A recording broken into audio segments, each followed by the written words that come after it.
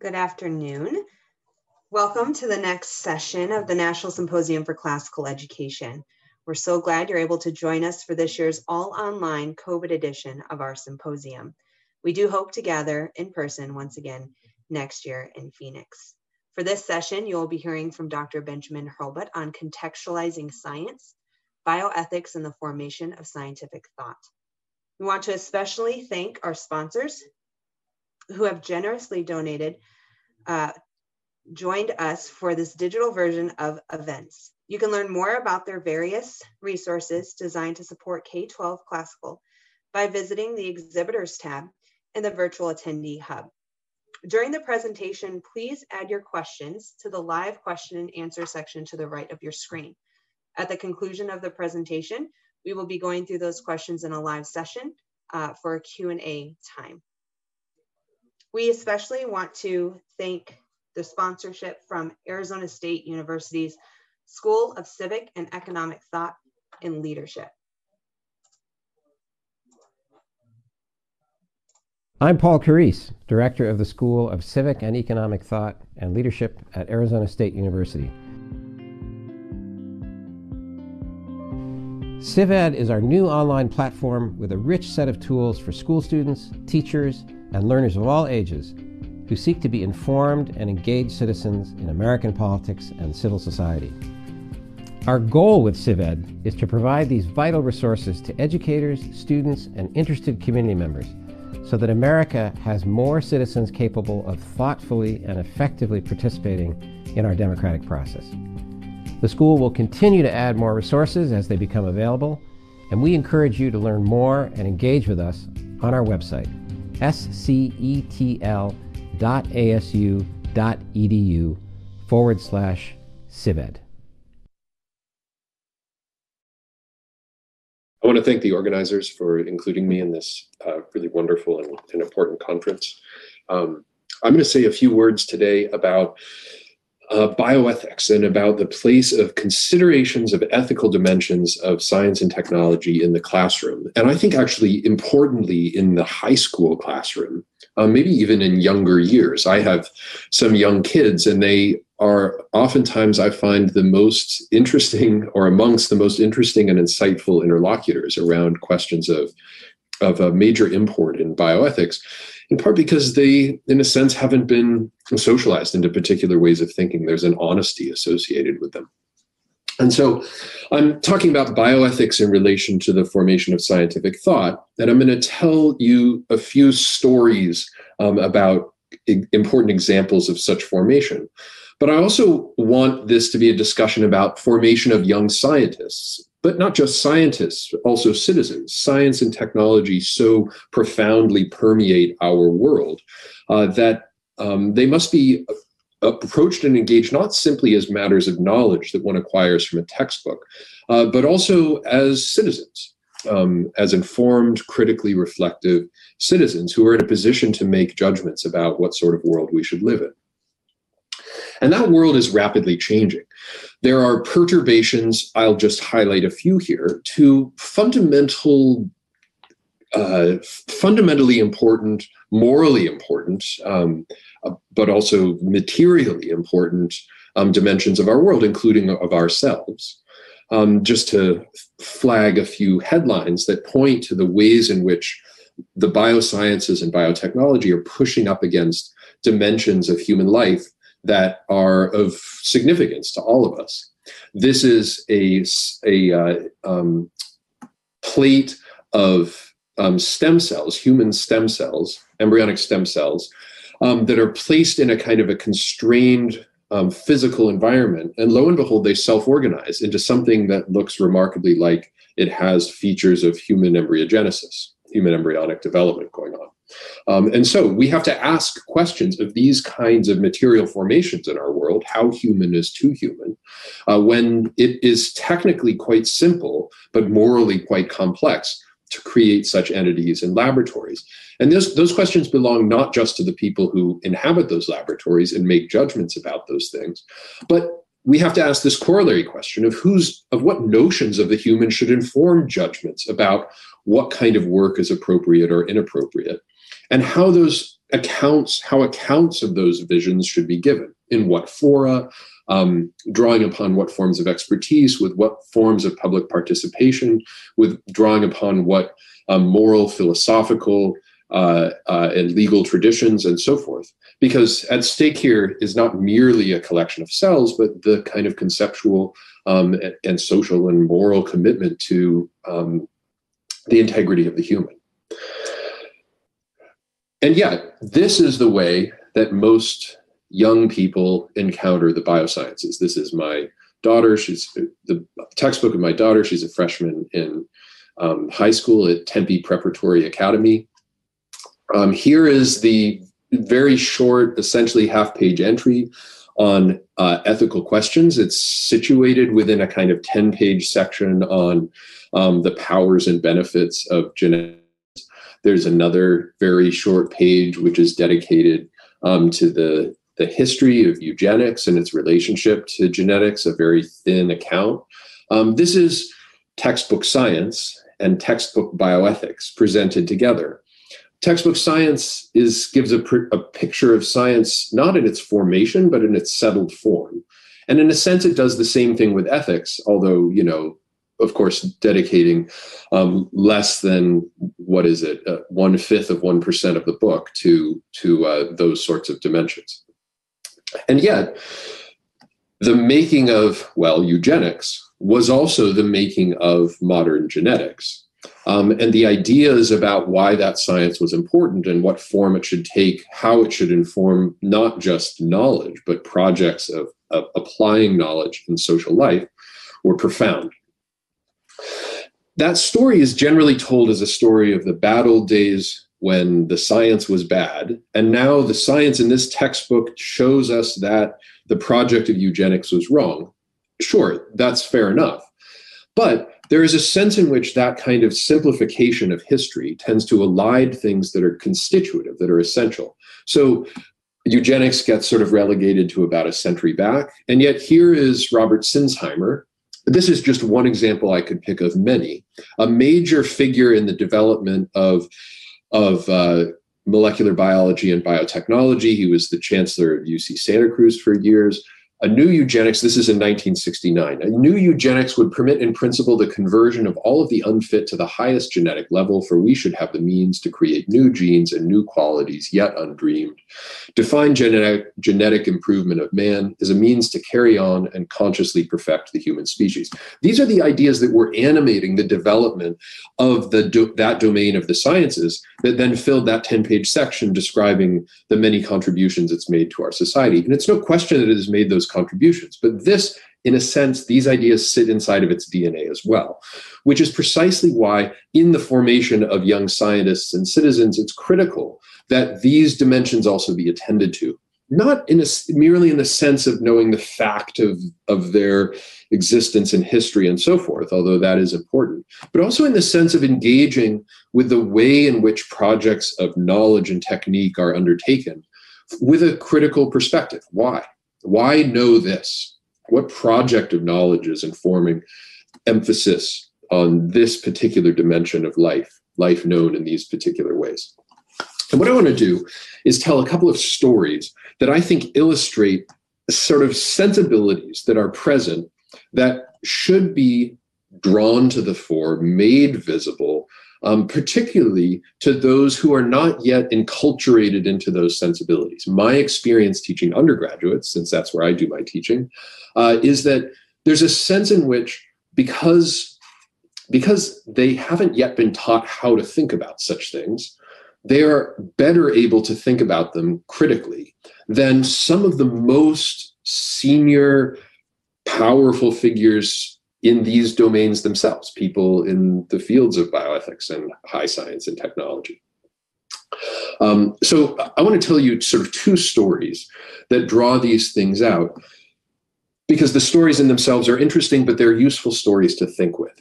And the first story begins with the sort of advent of what became biotechnology in the 1970s, namely developments in recombinant DNA, the capacity to make genetic modifications, very simple. Now, in retrospect, it looks very simple, genetic modifications to very basic organisms like E. coli. probably for those of you who teach high school biology, this is something that you do routinely in your classrooms. So the advent of this capacity raised quite serious questions about, well, what that capacity might mean, because it entailed a kind of shift from a descriptive approach to life to transformation, producing evolutionarily unprecedented entities, moving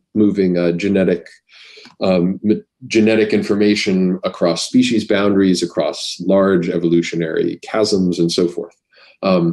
And so in the early 1970s, worries began to emerge about the potential biohazards associated with this and additional sorts of concerns about what it might mean for the biosciences more broadly and their responsibility to society.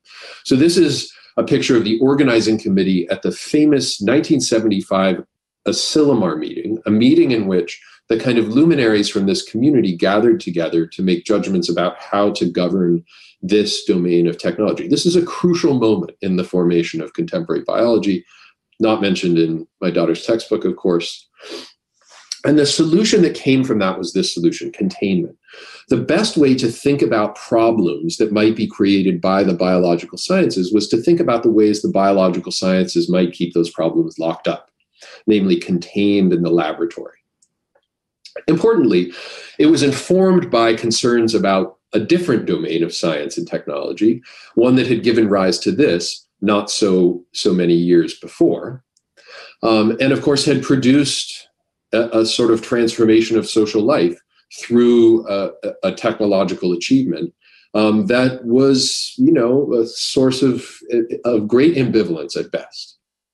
Here is J. Robert Oppenheimer, the father of the bombs, kind of characterization of what physics had achieved in achieving the bomb, in some sort of crude sense in which no vulgarity, no humor, no overstatement can quite extinguish.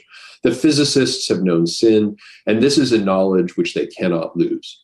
There was a sense in which the biologists at the Asilomar meeting were seeking to avoid that misstep maybe that the physicists had taken by, in a sense, governing themselves. But what was of concern was not simply that they govern themselves and that they proceed responsibly, although that was part of it. It was also that they not be governed by others, that they maintain a kind of autonomy over their domain of research. And so the solution that was offered was an engineering solution to a problem of social, political, moral responsibility, in effect, by building into the experimental systems, in this case, the E. coli, measures of a kind of tool, a sort of technology of containment that would, in effect, guarantee, or at least would be the basis for reassuring others, that they could guarantee that their risks would not escape the laboratory. That has become a kind of mode of thinking about the relationship between biology and society, or the relationship between biology and biotechnology's products in society, engineering into those systems mechanisms for keeping them biologically locked up, where the idea is that you could disseminate them out into the world, raise fields of genetically modified organisms that, because of the way, in this case, the modifications are made to the genetic code, they are isolated, biologically isolated, and therefore sort of not subject to the same sorts of questions we might ask about interventions in nature, because this is pure artifice. I really like this statement, which came from Ted Kennedy in 1976, because it points to something crucial. And that is that what was at stake at Asilomar, and in the decades since, in discussions of governance of biotechnology, was not simply technical assessments of risks, but also the question of what is at stake and who judges what is at stake. So the factors under consideration at Asilomar extend far beyond the scientists' technical competency. In fact, they were making public policy, and they were making it in private. So scientific knowledge making and expert judgment is not just an exercise of expertise. It's not just an exercise of knowledge. It's also an exercise of authority. And that authority sits in a particular position within contemporary society. It has an absolutely crucial role to play. And so asking, how does it sit there? Where does it sit there? What authorizes it? And what are the moments in which expert judgment is the right way to make what is in effect public policy? And what's at stake in those judgments? Those are political questions. Those are civic questions that you can't see by looking at the science of a biology textbook. But if you look at science out in public life, it's immediately evident. And so we need to develop our young people's capacity to think about these things, to understand these things, because the kinds of judgments that were made in a small, fairly narrow community of people in 1975 have come to populate our world in profound ways. For example, much of the Midwest is covered in forms of engineered corn and soy that have profoundly shaped our food system, public health, the political economy of both of those, etc., where they were seen as sort of narrow judgments about whether the corn organism itself poses any particular risks to health, and where those concerns were dismissed. And yet, if you think systemically about them, then there are very legitimate and very significant concerns that at least warrant discussion. They warrant being made visible. So rather than try to narrow these down into sort of narrow technical problems, they should be opened up and contended with as collective matters. Otherwise, you get this, which is to say, a kind of fracturing of a society. This is in France, of course, but we have a similar expressions of concern here. A kind of fracturing between experts and publics, where that fracture is characterized as, well, pro-science and anti-science, those who know and those who are ignorant. It's a radical oversimplification, one that does damage not just to science, to our sense of science, but to democracy and to the relationship between science and democracy. So what I've tried to show with this little story is that there's a tendency to treat risk as a technology-specific problem of containment that produces sort of narrowed down parameters of deliberation. This ends up reducing controversy to matters of, or really for, expert scientific judgment, which has a kind of effect of excluding questions of wider public concern and therefore excluding wider publics. And it produces also a kind of asymmetrical treatment of risk and benefit. It narrates progress, but that narration of progress comes from a sort of small and elite group rather than from a democratic collective. And therefore, it has a kind of a fragility, even if it has a power, that sooner or later will produce controversy, trouble, even disaster for the societies in which it's rolled out. This is from a National Academies report looking forward to the biology of the 21st century. And this is a sort of framing of its project. The new biology will enunciate and address broad and challenging societal problems. Enunciate and address. In other words, it will set the agenda as well as fulfill that agenda. It will say what needs to be done and do it. And yet the saying of what needs to be done is a problem for all of us. And the ways we need to see the relationship between the capacity to do and the kinds of formations, social, political, of people themselves necessary in order to robustly enunciate what needs to be done. That is the challenge. I think it's a serious pedagogical challenge. Okay, let me go on to this sort of second story. And this is the way stories, I gotta let my dog out. Get out of here, dog. Sorry. This speaks not just to the fact that progress gets narrated in particular domains, but also what that means for the way in which science and technology play out. Okay, so back to this development, which is maybe the most controversial, disconcerting development in the domain of genetics in recent years. In response to the potential of new genome editing technologies, in particular the technology CRISPR-Cas9, for making heritable modifications to genomes, including in principle the human genome, The U.S. National Academies, the Royal Society, and the Chinese Academy of Sciences in 2015 convened the International Summit on Human Gene Editing. It was opened by David Baltimore, Nobel laureate, former president of Caltech. Here are his comments. "The unthinkable has become conceivable.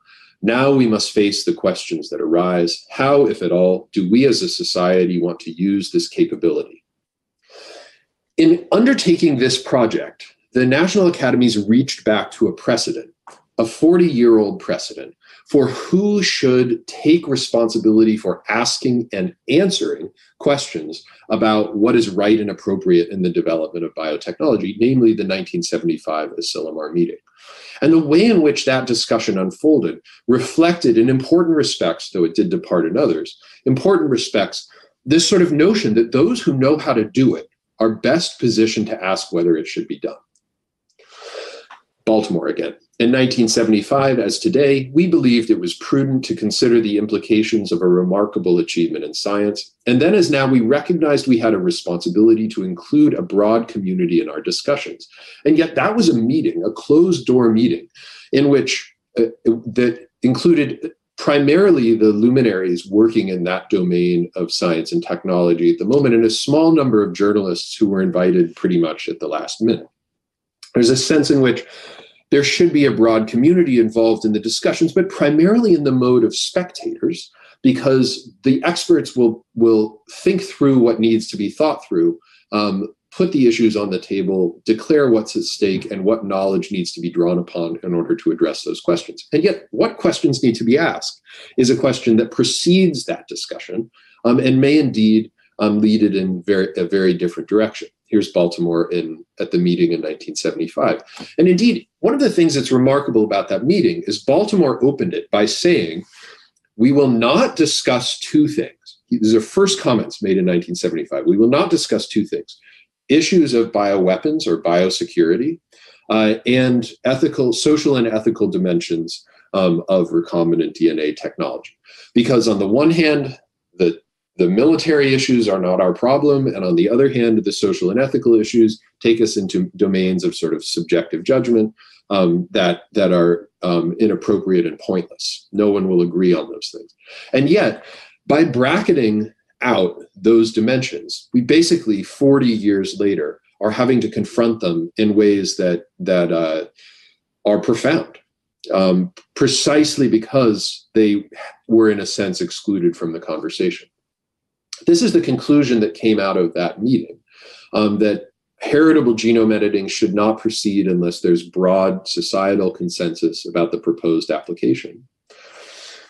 And yet, I mean, that judgment came on the heels of what actually was already a very old discussion. This is a letter issued by 3 religious organizations to the Carter administration after the advent of recombinant DNA, in vitro fertilization, the test tube babies, so to speak, and a Supreme Court decision in which the Supreme Court determined that engineered biological entities are patentable products. They pointed to a new era of fundamental danger triggered by the rapid growth of genetic engineering, which raises the question of the fundamental nature of human life and the dignity and worth of the individual human being. So what I want to point to here is a response that was made to that technical possibility, which many saw at that moment as impossible, which took a broad conversation about the significance of these advances and the context into which they would emerge, namely the dignity and worth of the individual human being, questions of human dignity, integrity, and so forth, and narrowed it down to a question of the state of technology. So this came from a bioethics body, the Presidential Commission, in 1982, issued a report saying that, well, the problem, this discourse of playing God poses a kind of a problem for us. And the right sort of secular reformulation of that, as they said, rational kernel against of the admonition against playing God, is that it should avoid bad consequences. So if the consequences aren't bad, then it sort of doesn't apply. Playing God only means doing things that you shouldn't be doing that have negative consequences. And And they further suggested that, well, the fact that it can't be done or wouldn't be done by anybody except for the most extreme circumstances in which it's most necessary means that this sort of concern about playing God is irrelevant. And furthermore, the fact that it can't be done at this point means that there's really nothing to talk about at this point. In effect, it shut down conversation and said, until that we're in a position to do it, we need not talk about it. And indeed, that's what the governing body, the Recombinant DNA Advisory Committee, that's the position that it took, which persisted basically up until the present, that it will not entertain proposals for germline alterations, for heritable alterations. That was the position it held until a couple of years after that summit. The National Academies issued a report basically reversing that position, saying that in principle, actually, yes, it would be reasonable to make heritable genetic modifications. In explaining why, the co-chair of that committee, Richard Hines, said, there's been a line drawn by many that says you should refrain. There's been a prohibition. But that prohibition doesn't really mean anything because there was no way of considering how to do that at all. So nobody was arguing that it should be done. Once it becomes possible to do it, any arguments about whether it should or shouldn't be done sort of go out the window. In other words, it takes the problem and locates it entirely in the sort of question of the state of technology and in the judgment of experts about whether it's ready for such applications, and in a sense delimits or precludes or silences discussions about the larger significance of a potential technological future where that technological future has not yet become realized or is on the threshold of becoming realized. And yet at the same time, there is a sense that, well, technology advances, and once technology has advanced to a particular point, it basically becomes inevitable that it will be applied. So there's this sort of discourse of inevitability that comes alongside a prohibition of any conversation until it, in effect, has become inevitable. So this is a somewhat provocative headline capturing what that report, the conclusion that report came to. And lo and behold, a little bit over a year later, someone did indeed do it, as I'm sure everybody in this room knows. So I, as it happens, knew this guy, He Jiankui. We'd been in a meeting together in early 2017. And I conducted some extensive interviews with him during the time after his sort of story came out and before he was imprisoned by Chinese authorities, basically. And in the course of those interviews, he explained to me the sort of rationale for his project. And he pointed actually to something that was said by somebody at that meeting where we first met. A very senior scientist had said at that meeting, many major breakthroughs are driven by one or a couple of scientists. That strongly influenced me. You need a person to break the glass. You need a risk taker. You need someone to push through the barrier.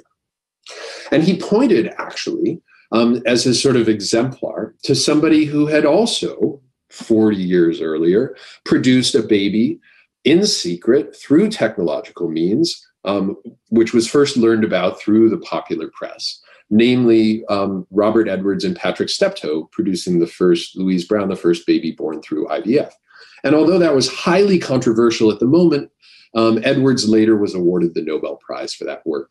And He sort of imagined himself as following the same sort of trajectory. First, it's controversial, and then people settle down and get used to it, and ultimately you're valorized as a hero.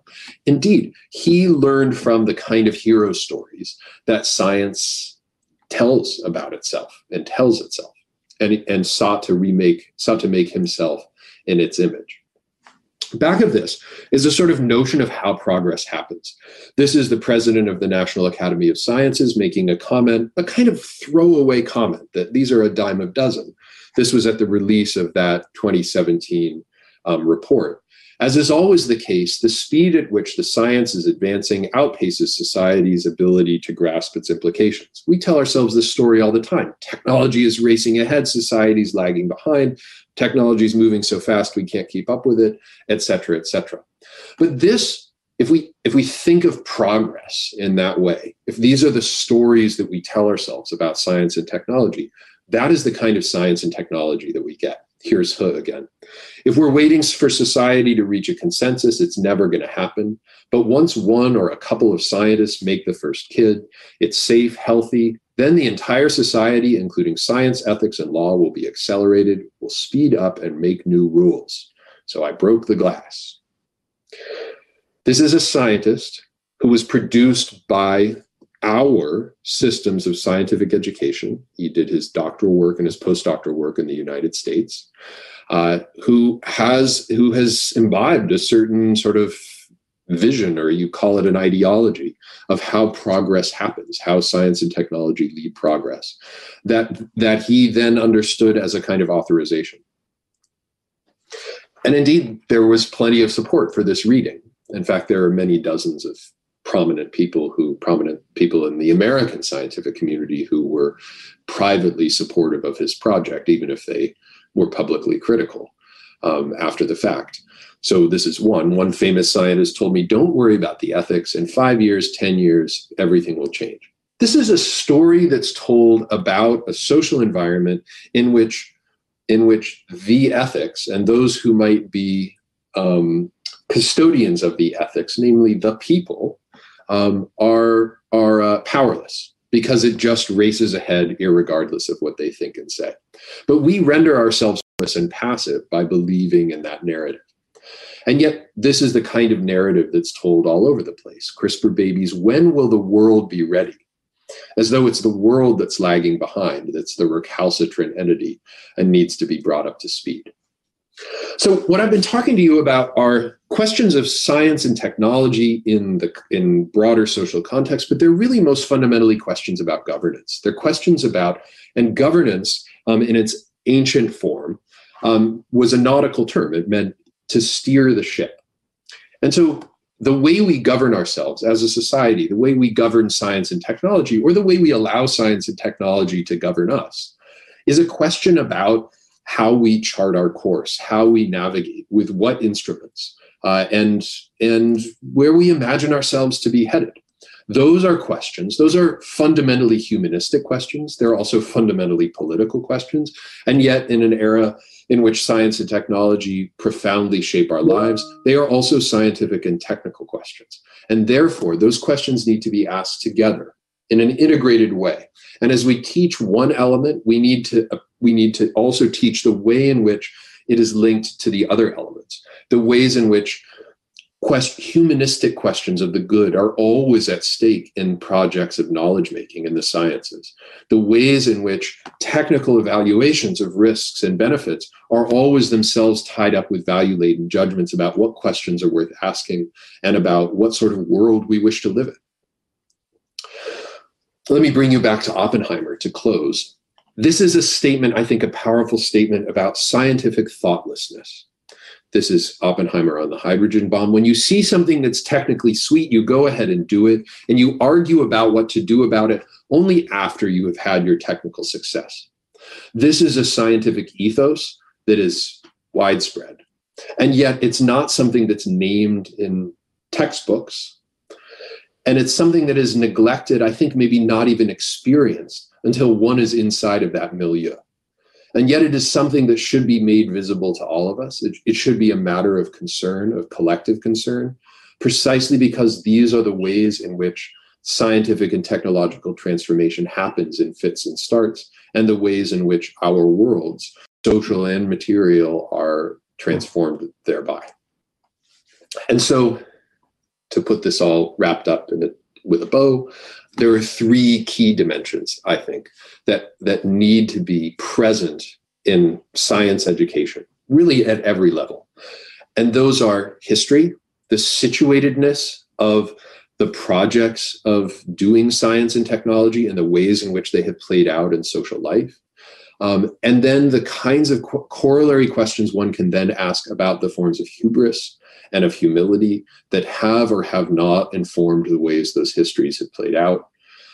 And therefore, the forms of hubris and humility we might seek to cultivate in ourselves and in our societies and in our scientific and technological institutions in the name of making a truly progressive and democratic scientifically and technologically configured social life. Thanks.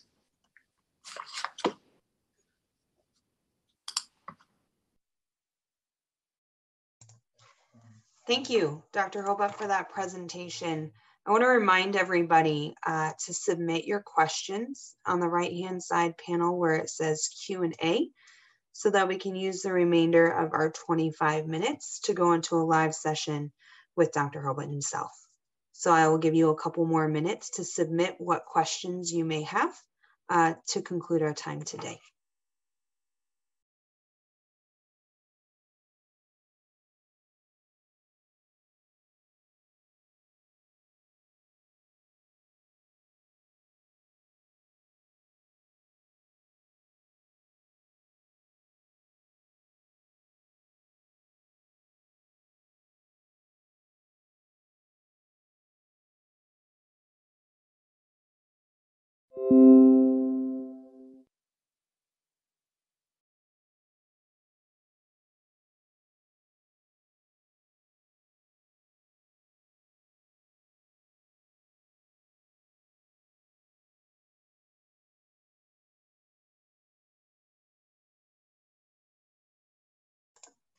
Alrighty, let's go ahead and get started. Dr. Hobart, are you with us? I'm here, thank you. Great, all right, so we have our first question that came in. How would you address these issues in a 9th grade class? So, I mean, that's a tall order, of course, but I think that there is a sense in which if you teach science as a matter of a sort of collection of settled facts, the way it's generally taught as sort of textbook science, it takes it out of context. And it's actually very easy to put things in context because you can put it in the context of stories, and everybody loves stories. And telling stories about history and the sort of historical context in which knowledge came to be made, that's relatively straightforward. And those contexts always have the sorts of dimensions that I was trying to draw attention to in my talk. It's not simply, the curious and creative scientists, seeking after knowledge of the natural world. There's also a sort of social context and a political context and a moral context and a religious context and etc. And sometimes when these things get taught, they sort of rehearse pretty tired tropes, for example, about the sort of time immemorial conflict between science and religion, which itself, that story itself has a history. I mean, there was a moment at which that story started getting told, and that telling of that story had a purpose. And so I really think actually sort of at all levels, all the way down to pretty young kids, it's possible to formulate these things, make these things accessible in the form of stories, and then stories have meanings. And, it's not hard for a 5-year-old to grasp even fairly complex meanings when put in the form of a pretty simple story. And so certainly for 9th graders, at least my 9th grader, handles it very well and finds it very engaging. So, but for some reason we don't teach science that way. All right, as kind of a follow-up to that question, are there any recommended readings to introduce ethical dilemmas in science geared towards upper elementary and middle school classes? Yeah, so this is a much harder question actually, because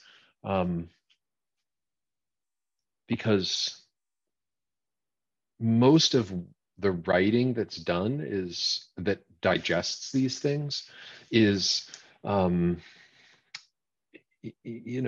puts them in a often pretty inaccessible frame because it's engaged with a particular esoteric disciplinary approach. I mean, just open a journal in bioethics and it's pretty hard to wrap your head around the language and the concepts and the sort of apparatuses that are deployed in it, even if the problems are human problems, which are very likely very familiar to people.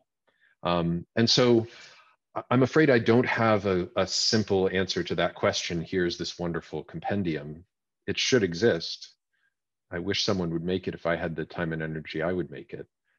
When I teach this to undergraduates, and undergraduates are just, a couple of years ahead of high school students, the way I do it mostly is through using sort of primary historical sources. So when I teach about Asilomar, for example, I give them the article that was written in Rolling Stone in March 1975 about the Asilomar meeting, in which, for example, the author talks about standing in the bathroom and noting how few of the scientists who were talking about, how responsible conduct in their laboratories would contain any sort of risk, noting how few of them washed their hands after they went to the bathroom.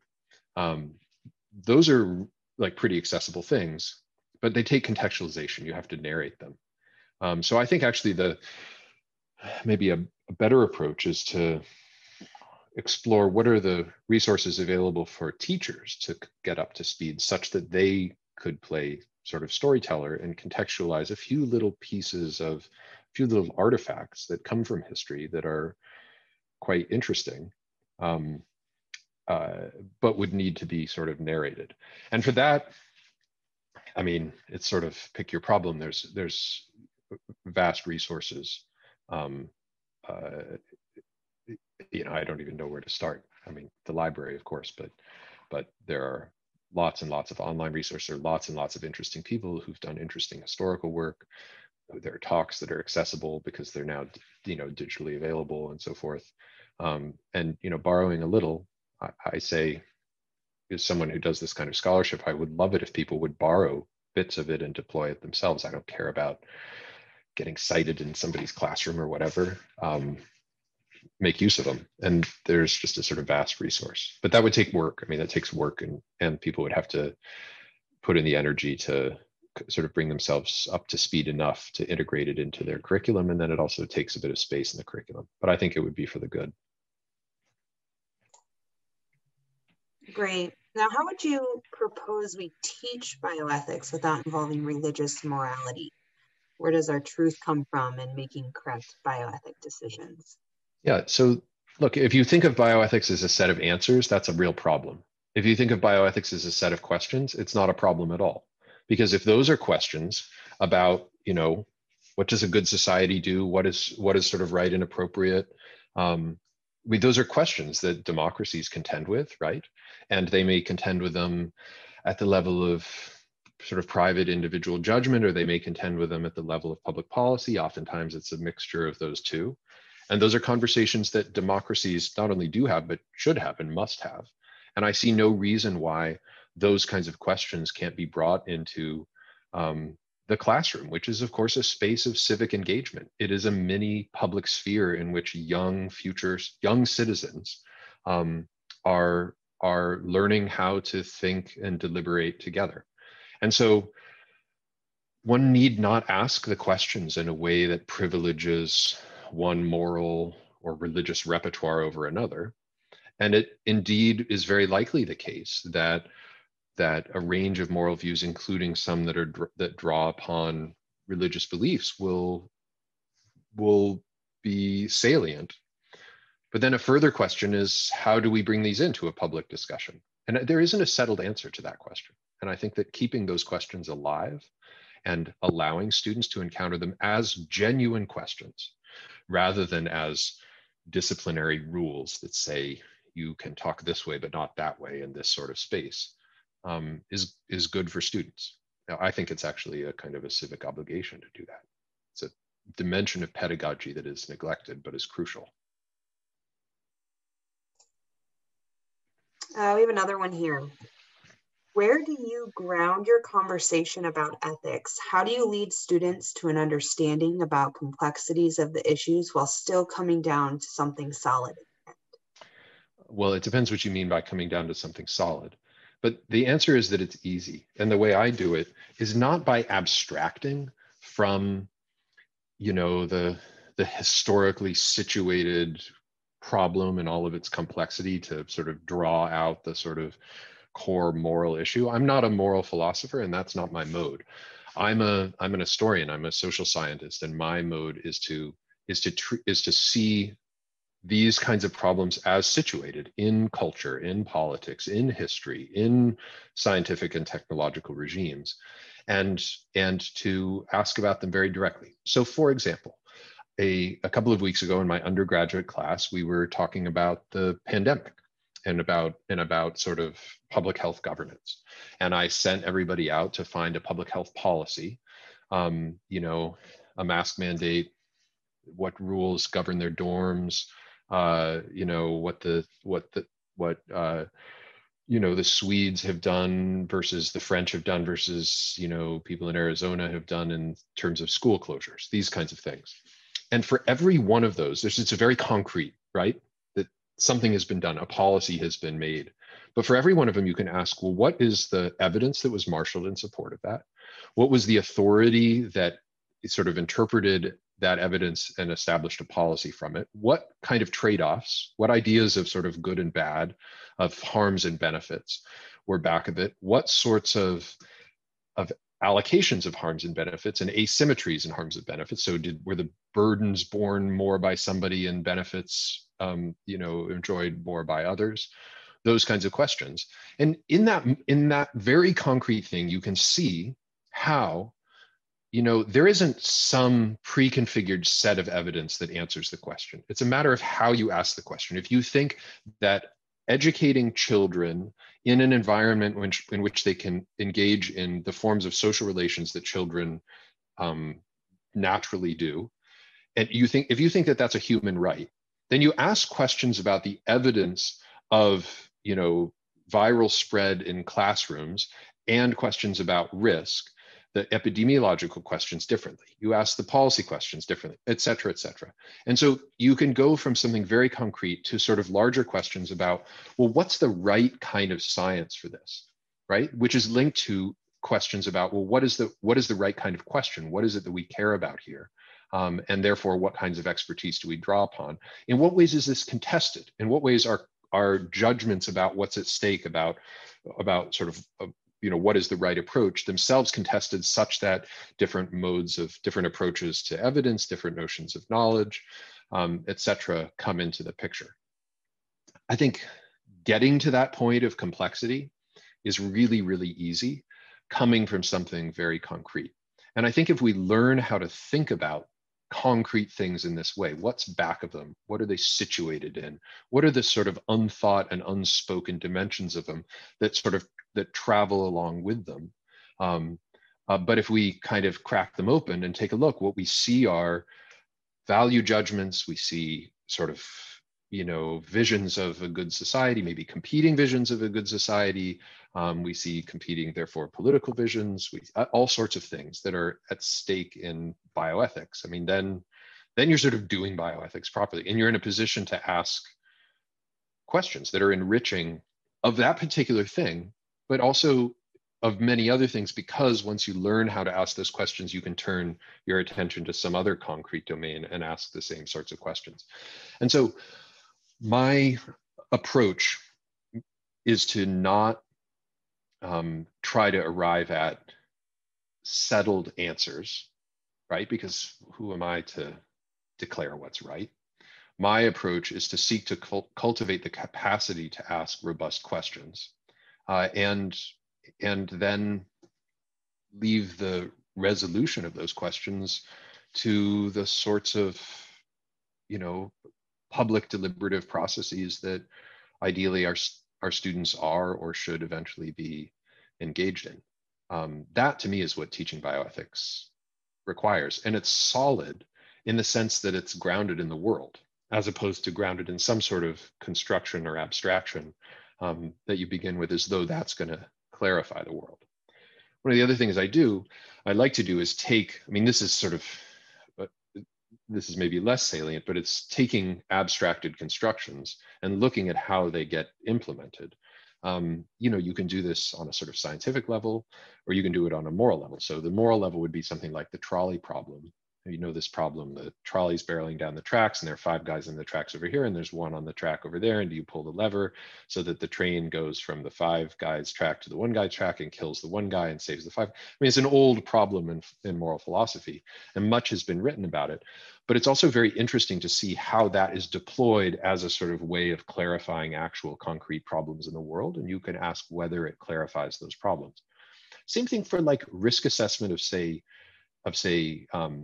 synthetic chemicals, where we have built ways of asking questions about whether these produce harms that are more narrow and way more simple than the actual way they float around in the world and enter bodies and interact with other substances that are in the environment and so forth. And so what's at stake there are, or you could ask the same thing about vaccine efficacy. What's at stake there is not just like, what does the science tell us about this question, the answer to this question? It's also, how do we ask this question? What's at stake in asking this question this way? In what ways does it allow us to achieve something, decide as a society, these vaccines are safe, these chemicals are acceptable to release into the environment? And I mean, those are ethical questions in the sense that in deciding to evaluate a question in this particular way, we've decided that expediency is important, or we've decided that, protection of harms is important. Different people are going to have outsized exposures to particular kinds of chemicals. Do we think about those sorts of questions in the way we set up this scientific problem? These are very, very concrete, and yet they quickly take you into the complex and the, in a sense, profoundly ethical in a public sense, where it's judgments that have to be made by us as a democratic society about what ways we wish to govern ourselves, and therefore how we ought to know the things that are essential to governance. I think it's not hard for kids to wrap their heads around that, the interconnections between those things, except if we teach them that this stuff is in your science period and that stuff is in your civics period, and never, and the two don't intersect. They're separate matters, but they aren't. And so we should teach those intersections. Thank you. It looks like we have time for one more. What are your views on the cloning of cells for disease treatment? On the cloning of cells for disease treatment. So cloning in the biological science is a very, very broad concept that extends from, basically making a replicated section of DNA all the way up to, making a genetically identical organism, including in principle a human organism. So I'm not sure I can answer that question, because maybe whoever asked it could clarify a little bit what cells you mean and for what purpose and so forth. Sure, I'll keep an eye on whoever asked that question. If you want to just submit another question further asking, I'll be happy to relay that out. Other than that, I don't see any other questions pending for right now. Great. Well, thank you for having me. Thank you so much for your time. I do want to give a quick reminder to everybody that at the bottom of the screen, you do have the option to complete a brief survey to let us know your thoughts on this session, as well as all the other sessions that you may have attended over the past 2 days. Additionally, on your virtual attendee hub, there are recommended resources related to our topic today that you have access to. And at the conclusion of this presentation, of course, you may rewatch this session if you so inclined. Other than that, Dr. Hobart, is there anything else you would like to add before concluding our time today? No, just thank you very much. And I'm easy to find on the web if anybody wants to follow up. All right. Thank you so much, everybody. Have a great rest of your night. Thank you.